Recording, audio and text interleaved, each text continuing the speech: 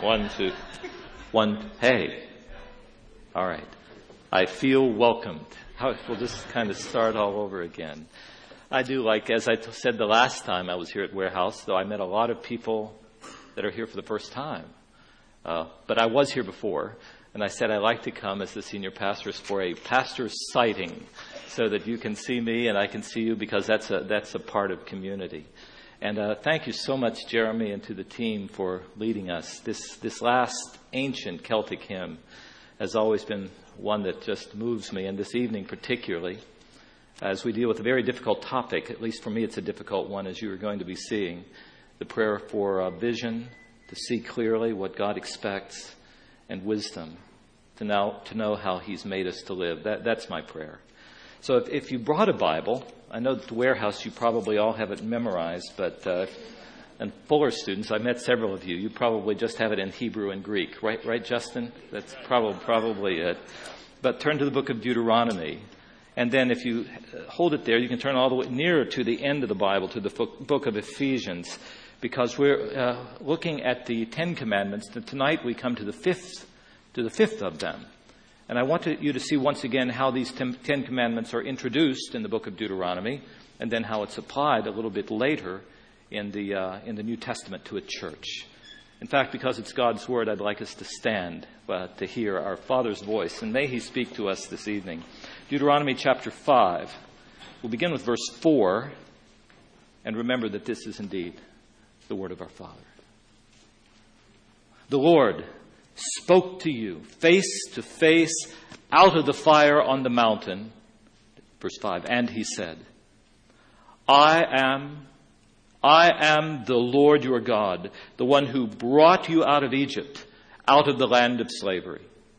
So it's with that context of a rescue that we get commandments about how we're to live, which brings us to verse 16, which is the fifth of them.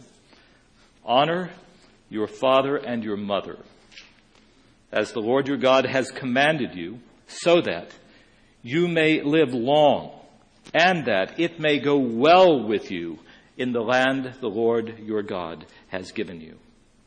Then over in the book of Ephesians chapter 6, we see the Apostle Paul taking that command and applying it to the life of the church, which I'm going to try to do this evening too. Children, he says, and the word he uses there in Greek is for little children. Children, verse 1, obey your parents in the Lord, for this is right. Honor your father and mother, which is the first commandment with a promise, that it may go well with you and that you may enjoy long life on the earth. And fathers, do not exasperate your children. Instead, bring them up in the training and the instruction of the Lord. And this is the Word of God. Thanks be to God.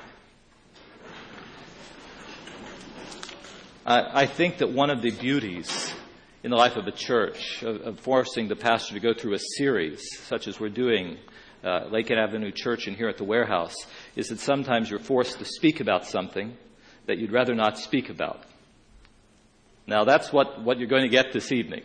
I resisted this. I tried to punt it to someone else. This fifth commandment is called the family commandment. And I've simply thought, what on earth do I talk about with this commandment here at the Warehouse or to the larger family here at Lake Avenue Church in 21st century Southern California? That is what I have wondered. Because, what kind of family am I going to talk to you about? Well, when I grew up, the church that I went to, anytime the pastor talked about the family, just sort of took it for granted that all the families were either going to be or to become those what we sort of tried to pretend we were, perfect Western-style nuclear families with a perfect marriage and, of course, perfect children.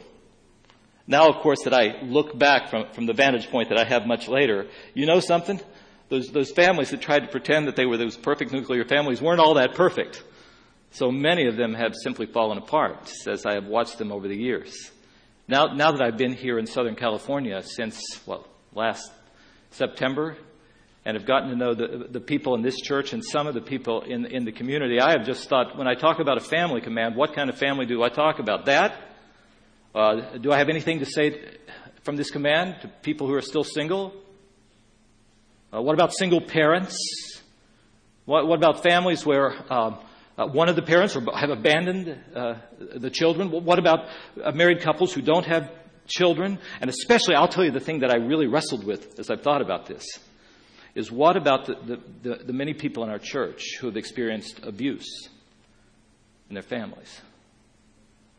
I know that almost every time I've ever spoken about issues related to family, or have specifically addressed mothers on Mother's Day and fathers on Father's Day, there are people who don't even come because it's just too painful to think about.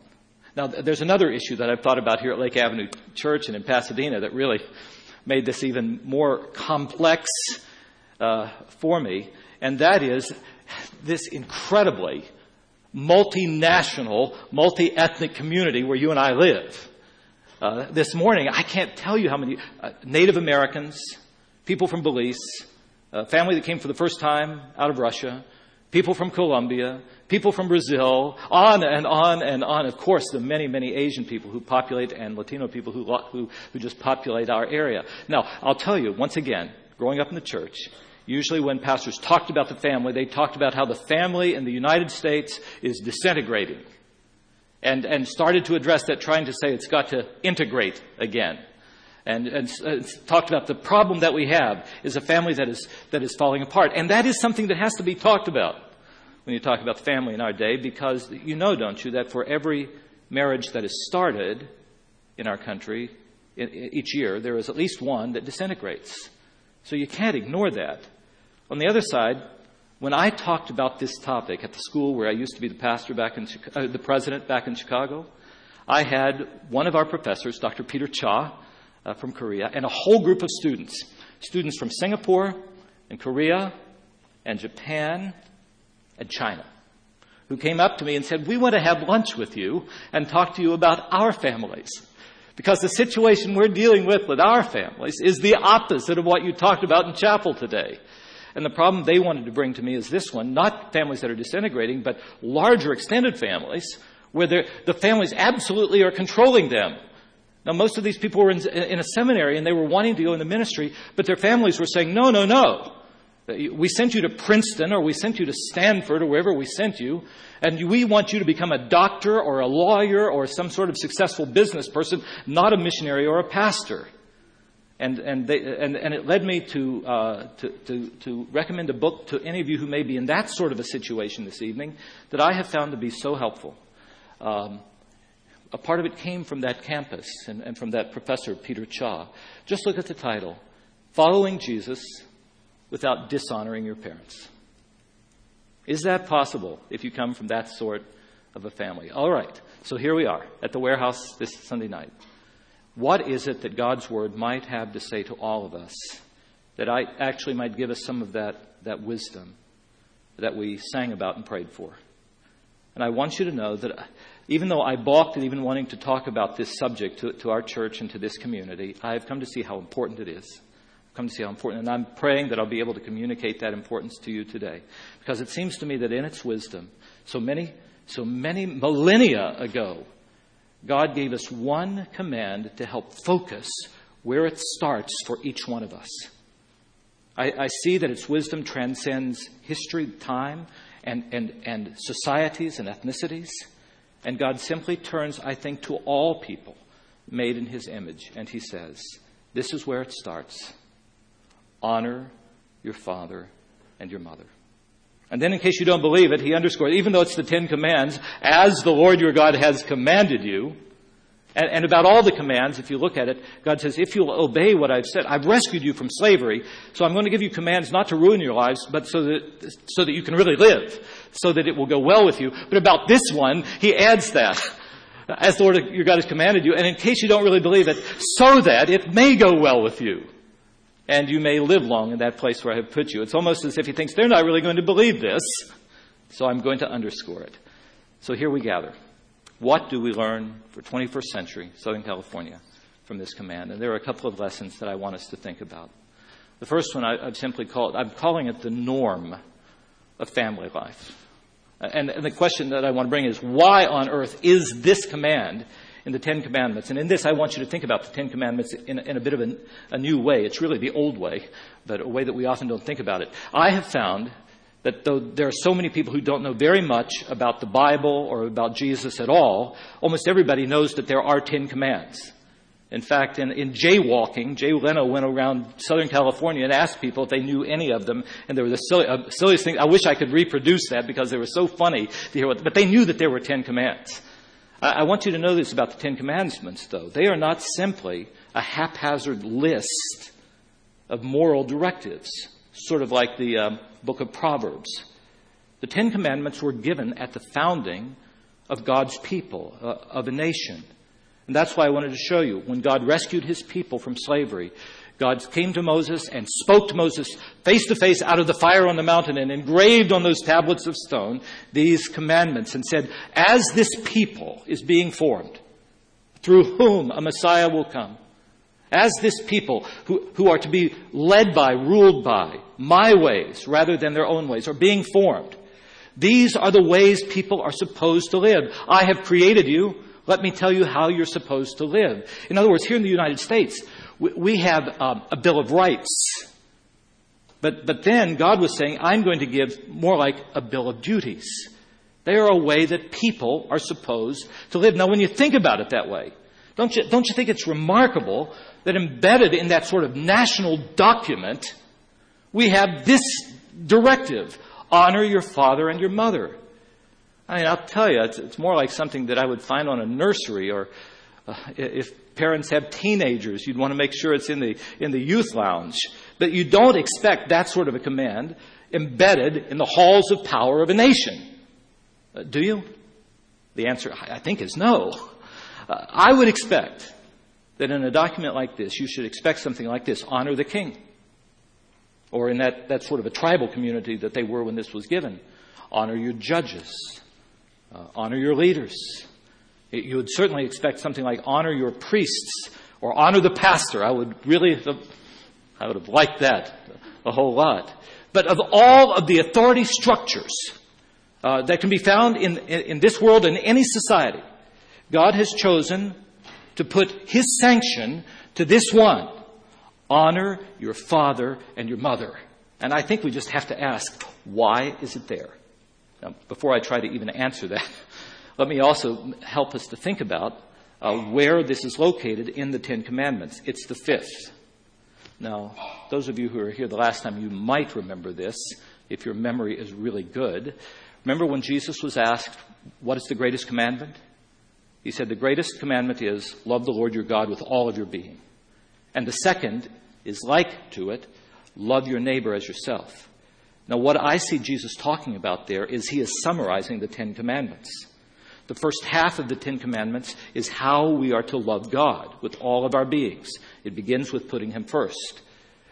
And the second part, the second table of the law, it's called, the second part of the Ten Commandments is how we love our neighbor as ourselves. Now, let's think about this commandment. Is it in the first part or the second? It's fifth commandment. Honor your father and mother. Is it on the first table, honoring God, or the second part, the beginning of how we love people? Well, it seems like there might be a little bit of both. I see it as sort of a hinge on a swinging door that takes us from one place to the next.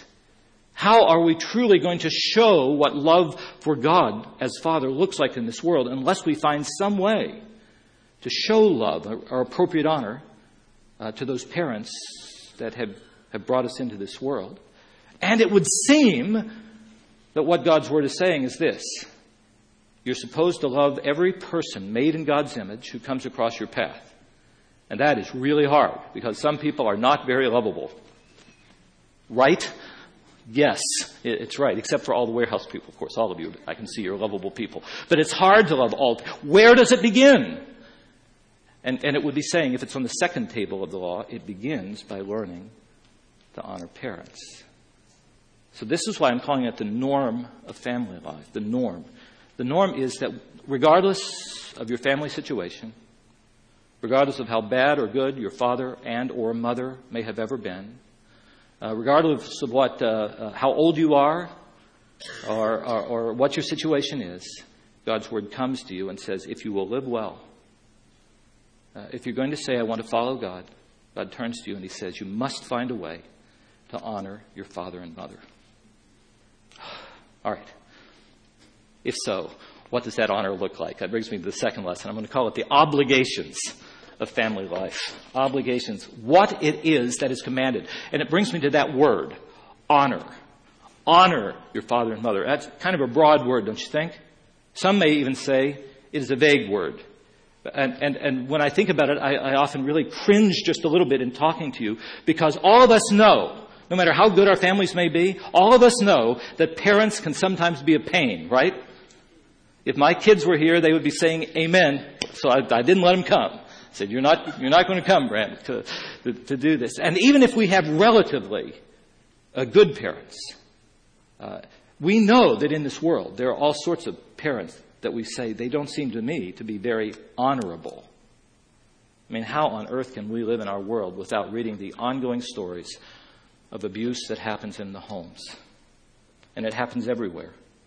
We know it happens here in the United States. The abuse sometimes is physical. Sometimes it's emotional and verbal and psychological, which often can be even worse, and more debilitating than physical abuse. And you think that the family here that meets at Lake Avenue doesn't have anybody who's ever gone through that? Let me tell you, this morning I was here until 2 o'clock because one person after another came up and said, I believe that I need to respond to this, but I don't quite know how to. So what is God saying in those kind of situations? And it's not just the U.S. It's not just the U.S. When you read about the slave trafficking of children that happens all over the world, including our own country, you sit there and say, how could that possibly be? And how could the pastor stand up there and say, you have to honor God no matter what your family situation is like? Well, listen to me. Maybe this will be freeing. Maybe this will be helpful. I want you to see what it does not command you to do. Do you see that the Bible does not command you to admire your parents? Because sometimes what they do and how they've lived has not been admirable. It does not command you to have affection for your parents. Though it would be a good thing if we can, it doesn't command it because sometimes it's very, very hard for us. It doesn't even tell us that we have to trust our parents or ever confide in our parents. Because so many times I hear, well, of course you should develop this relationship with your parents because they've lived longer than you and therefore they're wiser and more mature than you. And I say, that's not true. Not always. Many people in the world say simply living a long time makes you wise and more mature, but not the Bible. The Bible says that what makes us mature is becoming more Christ-like, not simply living longer and living longer. So what is it that the Bible expects of us? So you're still with me here? I want you to consider these things very carefully and prayerfully. I want you to be like these Bereans in the book of Acts who listened to every word that speaker said and said, is that really true? I want you to think about it. Principle number one, I just want you to consider and pray about. It seems to me in the Bible that to honor means something like to treat them as significant. Treat them with appropriate respect simply for what they are supposed to represent in this world. Coming where it does in the Ten Commandments, it's pretty clear to me that one of God's intention, and I know we have some new parents here, like Matt, that God's intention for parents is to be that kind of teaching authority that nurtures and teaches children about how you live in this very difficult world. Just God has entrusted that.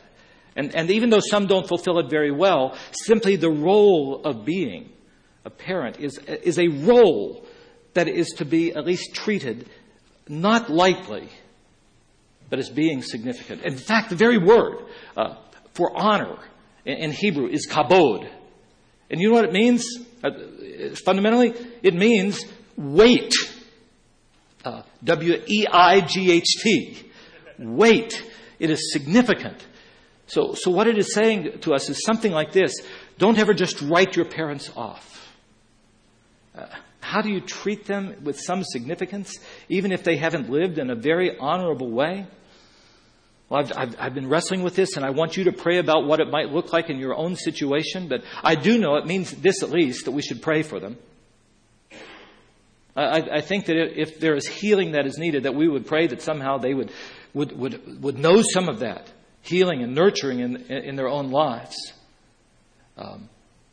Once again, I'm quite sure it means that we don't just cut off a relationship and never, ever allow for that to be possible. It doesn't mean, I think, that we step right back into that relationship if there is victimization and abuse that is possible that is there. But maybe at least it means this, and I've thought about this, and I want you to chew on it. Maybe it means something like this, that you and I, even if our parents have not lived in a way that reflects the ways of God, would try to live in such a way that when our parents look at us, they might be proud of us. You know, the Bible says we are made in the image of God and we're to image Him and reflect what He is like to the world. That's a part of our calling as Christians. But we also image our family. And even if the way that our families, the values with which they have lived have not been good, if you and I can live in the way that God created us to live, we can break those patterns that are often unhealthy in our past through the power of God. And often we can be the kind of people who bring more significance to the family. I want you to think about that. Second principle. Now, this is for Christians here who either are or will become parents. It seems to me that this imperative honor, this command to honor in the Bible, carries with it an implied obligation on the part of the parent to seek to be worthy of that honor. Now, I'll tell you I say that because in the Bible, even though parents are put in this place where it's in the fifth commandment, still the Bible has established laws in the Mosaic legislation where parents can't just do whatever they want with their children. For example, now I know this is going to seem small, but it's really not all that small. Different from all of the other nations in the ancient world, in the theocracy that was Israel, there were laws that said that parents could not kill their own children. Now, you may say that's a small thing, but it isn't that small a thing. Not in a world in which that could happen.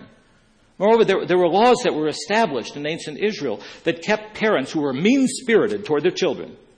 It would not allow them to keep their children from having any kind of inheritance and thus ruining the life of the child. Now, you know, in this church, we have judges, we have attorneys, and they know very well that those things seem so small compared to the massive child protection legislation we have here in the United States. But let me tell you, there's enough right there to indicate to us that in the Bible, when it says, honor your father and mother, there's also an implication that if we're going to obey God, we need to seek, when we're in the role of parent, to be worthy of that honor. And I think Paul takes that up. That's why I read that Ephesians 6 text to us. Children, he said, using the word for little children. Now, you obey your parents. This is right. And then I can almost see haunting him. Wait a minute. I know some parents, I can almost hear him say, that's me reading the scripture. That may not have been what happened. But immediately he jumps right in. And fathers, that means to you, don't you embitter and exasperate your children.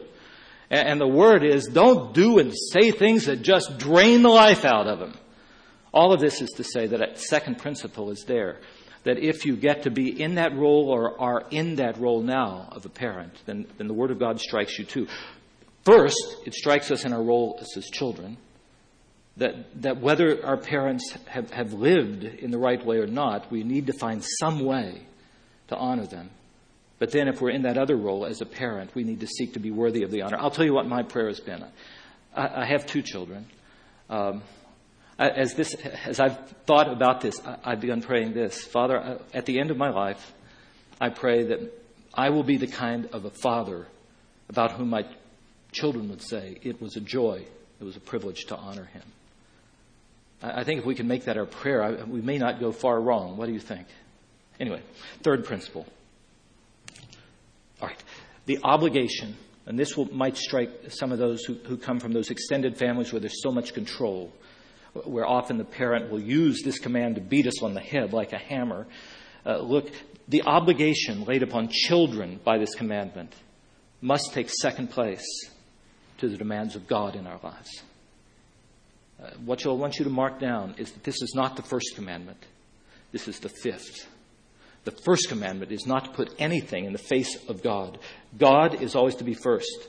You can read what Jesus said about this in Matthew chapter 10, verse 37. He said, anyone who loves his father or mother more than me is not worthy of me. In other words, honoring parents has to come second to honoring God. This fifth commandment doesn't mean that we turn our parents into idols, whose whims we just have to obey no matter what they say. Now, when I was in college, Warehouse, I have to be one of the older folks here. When I was in college, there were these crazy things being said by some church groups that they called a chain of command. Did any of you ever hear about that? The teaching was essentially this, that God has built these authority structures within the universe so that if a person is in authority over you, your boss, your parent, then you have to obey whatever they say, and God will hold them accountable and not you. Well, that's simply not what the Bible says. God must be first in each one of us. Each one is responsible for our response to God. So that's the third principle I want to give you. This obligation laid upon children is always second to honoring God. And then finally, and here's the one where I want you to consider it most carefully. I believe that this notion of honoring changes in application as we grow older. When we're little children, to honor father and mother, I think, means something more like obey them. That's why in Ephesians 6:1, Paul uses the Greek word for little children. Little children, you obey your parents. This is right. And I think that is the right thing. And I think maybe one of the reasons is this, that when children are very small, it's hard for them to sort out the difference between what God has said and what their parents might have said. So as little children, it seems to me that honor means simply to obey. But as we get to be older and we go through this rite of passage, and I'm not exactly sure when that happens. Every society may be a little bit different. There's no doubt about it that for those who enter into a marriage relationship, you have other biblical commands. You are to leave father and mother. You are to cleave to your spouse, and you take a new next of kin, which is often very painful for parents. You simply need to know that. But it seems to me that whenever you start getting through adolescence, through this high school period in the Western world, enter into college, that the meaning of honor changes from simply obey to more like something like respect. Simply to continue to be a dependent, fully dependent upon, and just to be in obedience to parents when you get to be adults, that's not a healthy, mature adult, is it? In fact, there are pathologies that have to be dealt with when that happens. No, it seems like the way that we apply this changes as we get to be older. And it's one of the reasons why I think adolescence is one of the hardest times, both for children and parents, because they're going through this transition period. And maybe you've experienced it and can remember that. That's why some parents are really good parents when they have little kids, because they're really good at giving directives, do this, this, this, and this, but not as good when their children get to be older and they're able to relinquish a little bit of the control. And why some parents aren't very good when their children are small, because they can never tell anybody, this is what you should do. But often when they're older, they don't try to have so much control. It takes a lot of wisdom to know exactly how to do this. But then I think there's a third stage. It's where I am now. It seems to me that there comes a time when our parents get to be older, and we are then stronger physically for sure, and often mentally as well, when the meaning of honor your parents changes from respect to more like something like care for them. Like care for them. Do you know anything about my family? My father's 86. He is still sharp as can be mentally, but he's growing physically weak. They live all the way in West Virginia, so a long way away. My sister has some real struggle, so it's hard for her to be a caregiver. And my mother is 81 and she has Alzheimer's disease. How do I honor my parents? Being all the way out here in Pasadena, California. And then I read this text. I think we had it up here from 1 Timothy. Yes, just look at this. What Paul said. If a widow has children or grandchildren, these should learn, first of all, to put their religion into practice by caring for their own family. And so repaying their parents and their grandparents, because this is pleasing to God. But if anyone does not provide for his relatives, and especially his own immediate family, he has denied the faith and is worse than an unbeliever. Now, the world has changed. There were no geriatric hospitals or really good social services back in the ancient world, in ancient Israel. We have ways that older people can be cared for. I'll tell you, I know that there are times when older parents or grandparents get to the point where they can be cared for much better by professionals than we can. Also, I know this, that as people get to be old, as cranky as some of us might be now, we often become crankier as we get to, really it's hard to do this, but I've become so convinced of this, that this commandment is saying to us that we dare not let those who are elderly, when they're in our families, simply go to their death in loneliness and isolation and despair. I hope maybe God will write this on all of our hearts as we grow older and as our situation with our parents and grandparents changes, that God will give us wisdom to know how we're supposed to honor our families. So that's the obligations. Now, just very, very quickly, another lesson. The church is a family. And hear what God has given in this imperfect world, and then what I pray that the warehouse will be, and that really Lake Avenue Church will be. I'm going to bring you into a little bit of my dream. God established families, I talked about, so that people would be able to know how to live. It's within the family that so much about living takes place. Have you ever experienced that? I had a brother who was 2 years older. And I'll tell you, he just, even as I got to be older, he would just knock some of the pride out of me. This happens in the context of a family. I remember even as I got to be older and I went home, and my brother said something like this: I know you say you're a university president or a pastor of a big church, but you want me to come to that place and tell them some stories about your childhood? This is what happens in the nature of a family, right? Some of that uppityness, maybe a West Virginia term, is just knocked out of you, and you just learn how to live. And even as you wrestle through problems and figure out how to stick in there, you learn about so much about everyday living. And yet, in a world where families aren't functioning well, there's so many people who have never experienced unconditional love. They've never experienced this kind of confrontation that's meant for your best and not for your worst. So how are people supposed to learn to live in such an imperfect world as you and I have been put into?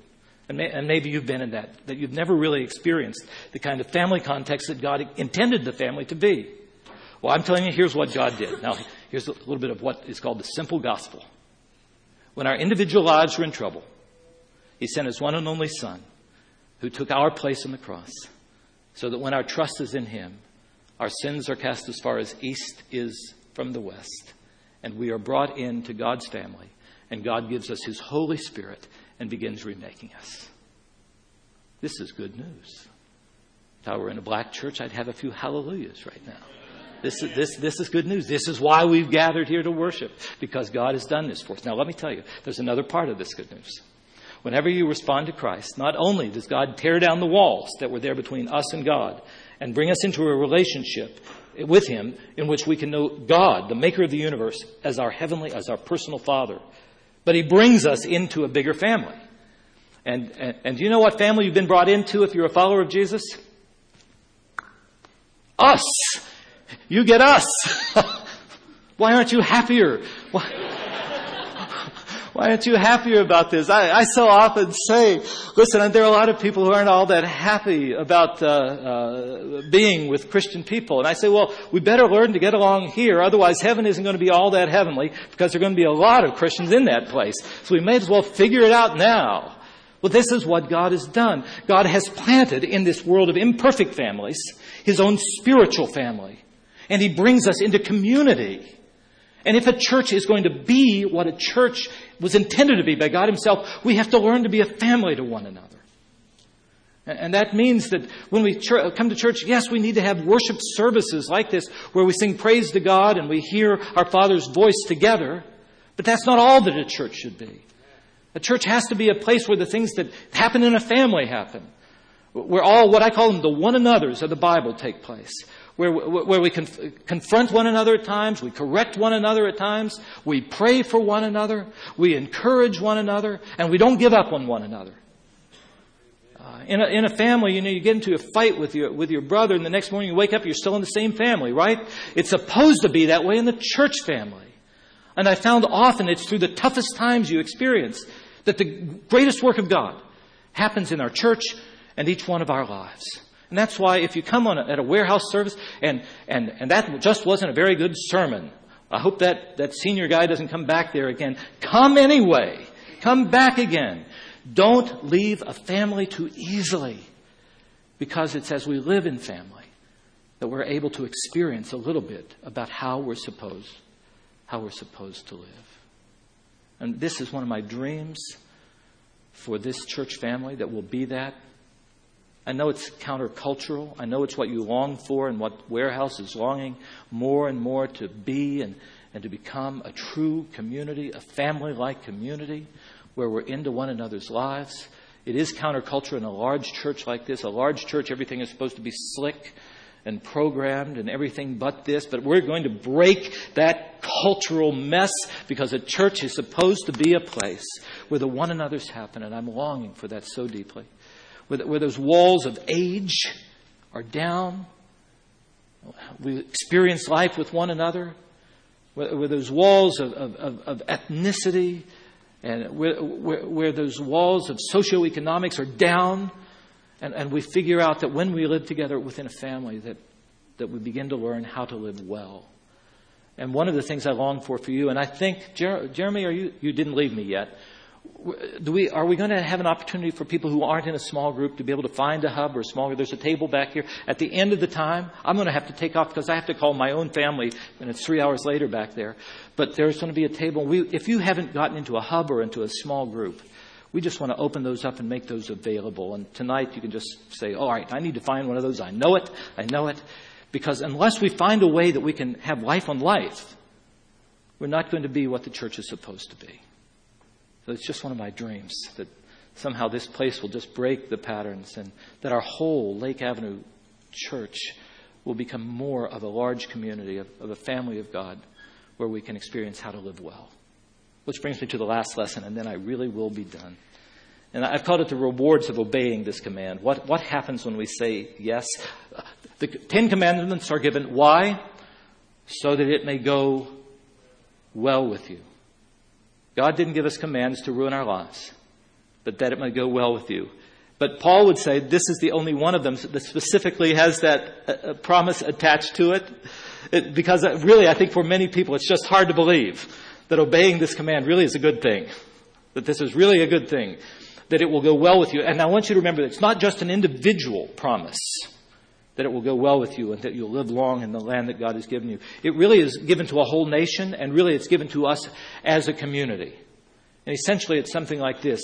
The community that finds a way to honor the parents will become a much more stable and blessed and joyous community. That if we find ways to obey this command, even in our own biological families, to honor parents, then the other people who watch us, including our own children, will say, oh, so that's how life is to be lived. And we'll be able to respond to other sorts of authority relationships that exist in this world. The point is this, coming where it does, at the very beginning of how we love our neighbors as ourselves, I think what it's saying is this. How on earth are you ever going to be able to handle other relationships in this world if you can't find a way to do this one right? I mean, how will you ever respond to an imperfect boss, an imperfect teacher, an imperfect pastor, an imperfect politic? How do we know how to appropriately do it, speaking truth but always with love, unless we start with this relationship? What we do in this relationship will affect every other relationship in the world. And God turns to us all and says, honor your father and your mother. Tim Keller, do you know of him? He's the pastor of the Redeemer Presbyterian Church in Manhattan. He talked about this, and there was just one statement I jotted down, and I think it's good. The society, and here we could say the community, that destroys the honoring of its parents destroys itself. Because the way that we respond to those who are closest to us biologically will have an effect on how others watch us and learn to act toward others. Now, I'm going to turn us into a real family here. I'll be the old patriarchal father, kind of like I did with my kids. I always read them a story, so I'll read you a story and then we'll go home and go to sleep. I always like to read stories, and this is one of the tales from the Brothers Grimm. I hadn't remembered this story, but someone told me about it, and I added it in. It's the story of the old man and the grandson. So listen to it. There was once a very old man whose eyes had become dim, his ears dull of hearing, his knees trembled, and when he sat at the table, he could hardly hold the spoon, and he spilt the broth upon the tablecloth, or he let it run down the side of his mouth. His son and his son's wife were disgusted at this. So the old grandfather at last had to sit in the corner behind the stove And they gave him his food in an earthenware bowl, and not even enough of it. And he used to look toward the table with his eyes full of tears. Once, too, his trembling hands could not hold the bowl, and it fell to the ground and broke. The young wife scolded him, but he said nothing and only sighed. Then they bought him a wooden trough made for pigs, out of which he had to eat. They were once sitting thus when the little grandson of 4 years old began to gather together some bits of wood upon the ground. "What are you doing there?" asked the father. "I am making a trough," answered the child, "for father and mother to eat out of when I grow old." The man and his wife looked at each other for a while, presently began to cry. Then they took the old grandfather to the table, and henceforth always let him eat with them, and likewise said nothing if he did spill a little bit of anything. Jesus said that the second command is to love our neighbor as ourselves. I have been thinking about this as your pastor. I've thought, how on earth are we going to love unlovely people? And there's so many of them all around us, and sometimes we can be those. How on earth? Where do we even start? What is the very first step that we should take to try to become people who actually love the people who cross our paths, who have been made in the image of God and for whom Christ died? And here I find, transcending the ages, comes one clarifying word to each one of us. As hard as it may be, it starts here. Upon the authority of God's word, I declare this to you. Honor your father and your mother, as the Lord your God has commanded you, so that it may go well with you, and so that you may live long in that community, in that place that the Lord your God has given you. May God give us the faith to believe that this is true. May He give us the wisdom to know how it applies to each one of our family situations. And then may the Lord help us all to His glory. Amen. Let's pray together. Father, we have gathered as your family members here. I pray that if there are some who have come to the warehouse tonight who have never come to know you personally through faith in Christ, that as much as they understand, that tonight might be one of those nights where they simply say, Father, as much as I understand, I believe in you. I want to trust in Jesus. For the rest of us, Father, in your family, we pray that you would give us this wisdom and the courage and the strength to obey this command. Father, our longing is to be wholehearted, genuine, authentic followers of you. And your word tonight is so clear to each one of us. So, Father, open our eyes and our hearts to show us what we should do. Our lives are yours. We are ready to obey. May your blessing be upon us as we do. In the name of Jesus, we pray. Amen. Amen.